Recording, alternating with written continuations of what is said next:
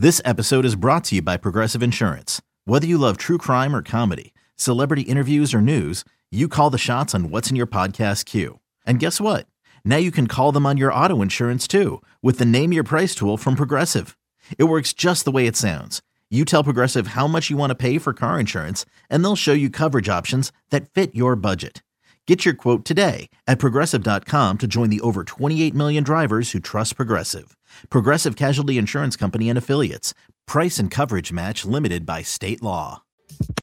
It's BetQL Daily with Joe Ostrowski and Ross Tucker. Nickel on Kevin Durant to win NBA MVP at plus 550 or $1,000 on whatever player you'd like. I'll pass on Durant. I would go elsewhere. I've got an MVP ticket that I actually think has a chance here. And at PointsBet, Jokic is 8-1. Before the year started, I got Jokic at 33-1. Boban chasing Jokic. Jokic driving, spinning, and that is fancy. I need the Nuggets to start winning some ball games here. But what he's doing every night, he's a triple-double threat every single night. I'd go with my guy Jokic. Porzingis battling. He's playing with 5 fouls. He's got Jokic trapped up on the sideline, but Jokic got free. Oh, no. Porter in the corner, and Noel is right. Oh, man, he is a hooper. It's BetQL Daily with Joe Ostrowski and Ross Tucker on The Bet. Follow us on Twitter at BetQL Daily here weekdays 10 a.m. to 1 p.m. Eastern, 8 to 11 Mountain Time on the Bet 1430 in Denver. Also the Bet 93.1 HD3 in Los Angeles.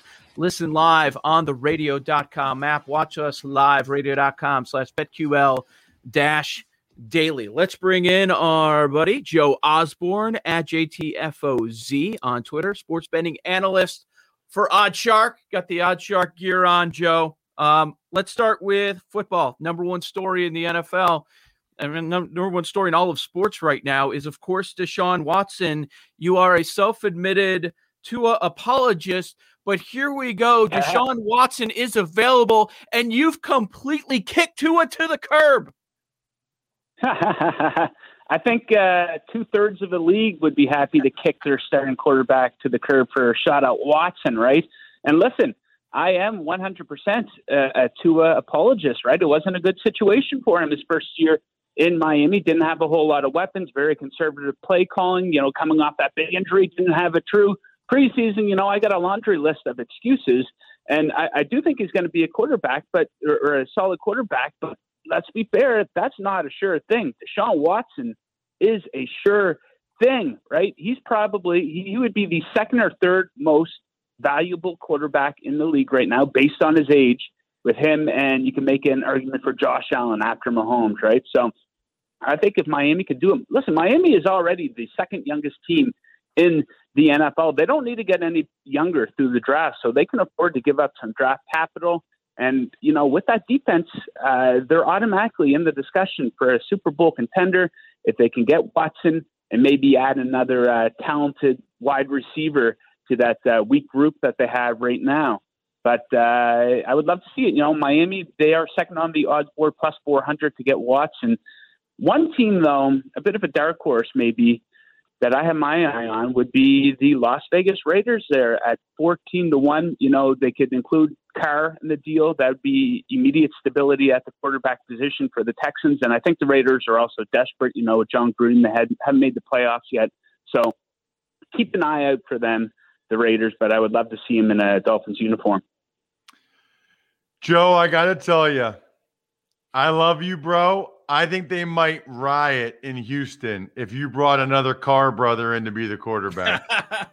After their experience with David Carr, I think I think what you can't do if you're Houston is get rid of Deshaun Watson and bring in another Carr at quarterback. Yeah, I thought of that connection too. But listen, Houston sports fans have a lot of reasons to riot these days. James Harden wanted out. You had the whole fiasco with the Astros cheating. So the Houston sports scene, not very hot right now, is it? No, it certainly is not. I guess while we're talking football, Joe, before we dive into some NBA stuff, anything early on the Super Bowl? Yeah, I jumped on the Chiefs -3 as soon as I saw the line start to move to 3.5 at some sports books. So listen, I like Kansas City. And the second part of the season, they didn't cover spread, right? They went 0-8-1 against the spread or whatever in their last 9 games. And the question was, are they just going to flip a switch when they get into a playoffs? Guess what? They flipped that switch.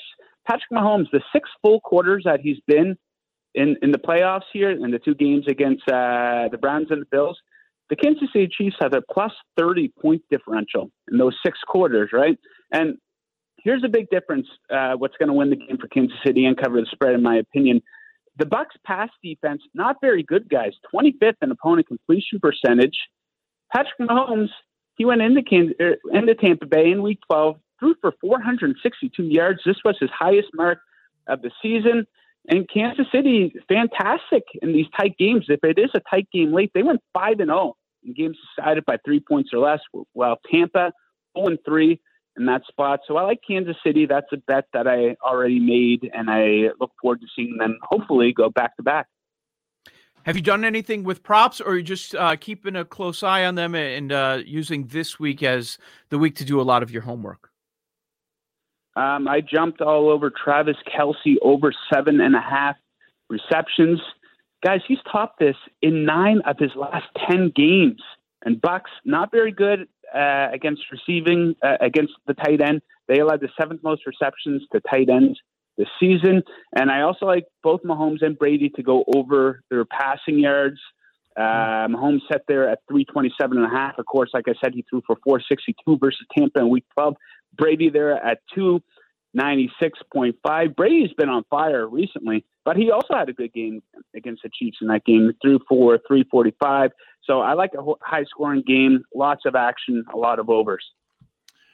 All right, Joe, getting into some of the NBA bets, what's been your biggest takeaway from the association so far?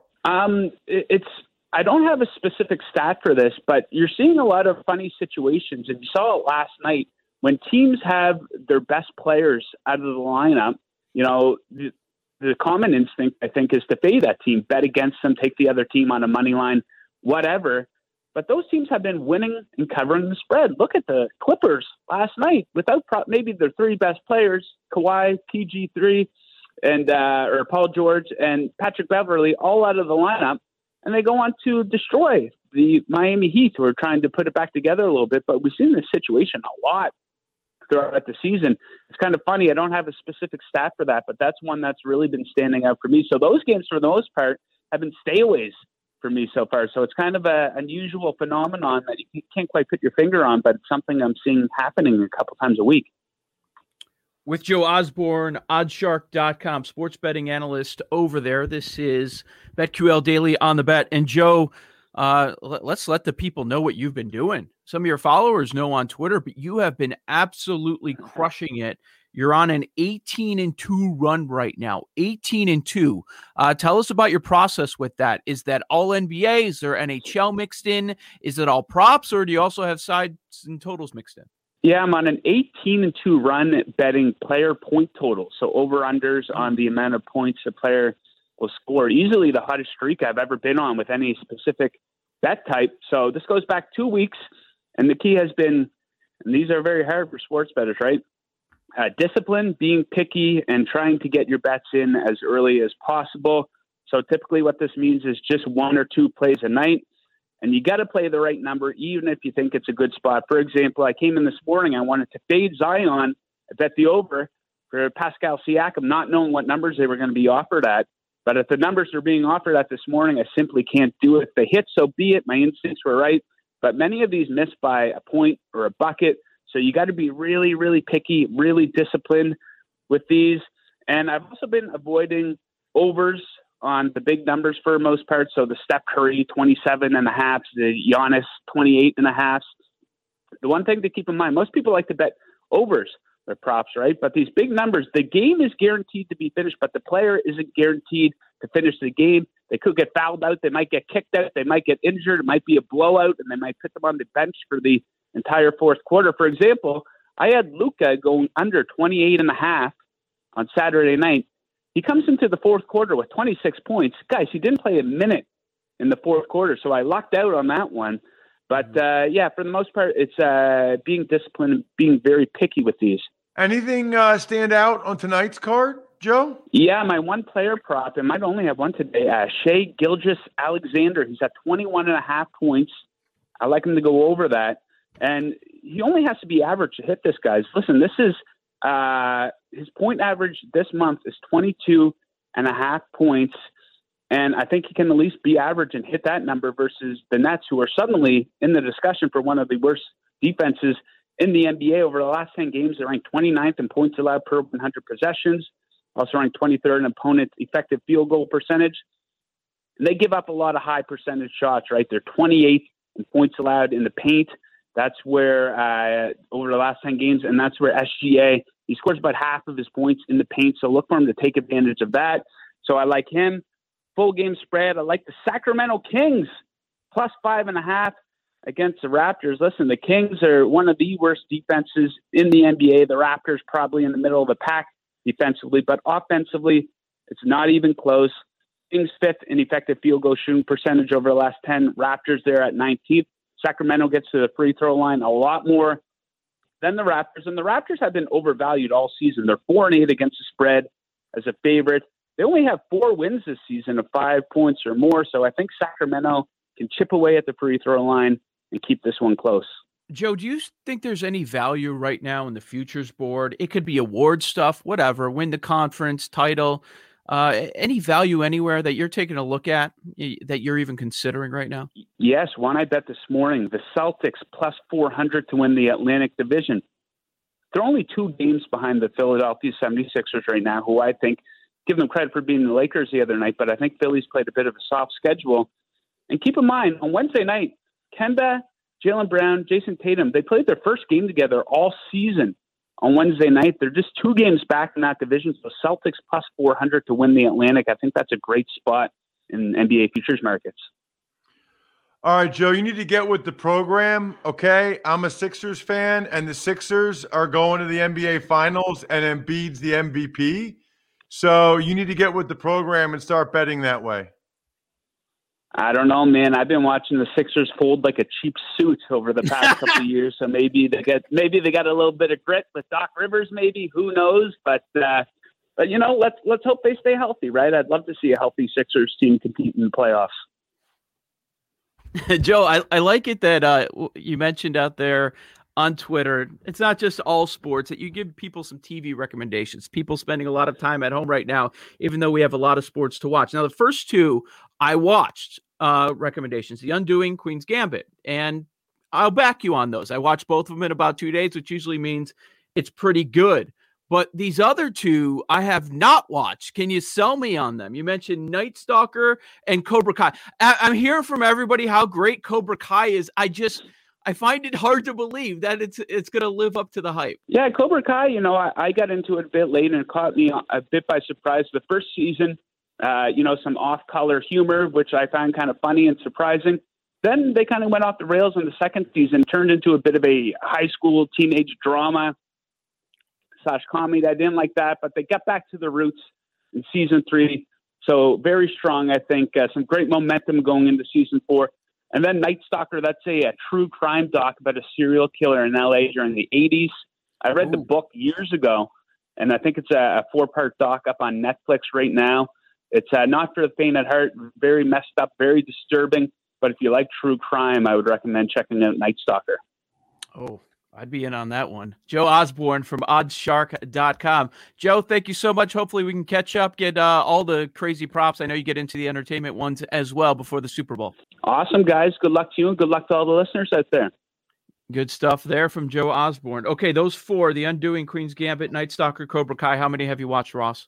None. I watch very, very little TV, very little TV. And I love saying that because it makes me sound like I'm like, I don't watch much television. I'm not like that at all. I just don't watch a lot of TV. However, last night, for the first time in a long time, my wife and I watched something together.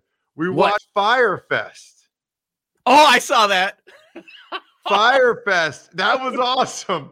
That was amazing. I'd heard about it, but had never watched it. That was great. I finally got to watch something like that. That was an amazing story. The Netflix one, right? Yes. Oh, that dude. I wanted to punch him so bad. What a jerk. He almost pulled it off. Yeah, almost. The rain. I would like to see how it went if the rain didn't happen. Coming up next, we're going to talk about some of those entertainment props that you can find right now. Hilarious. A bunch already out. This is BetQL Daily. Joe Ostrowski, Ross Tucker. You're locked into the bet.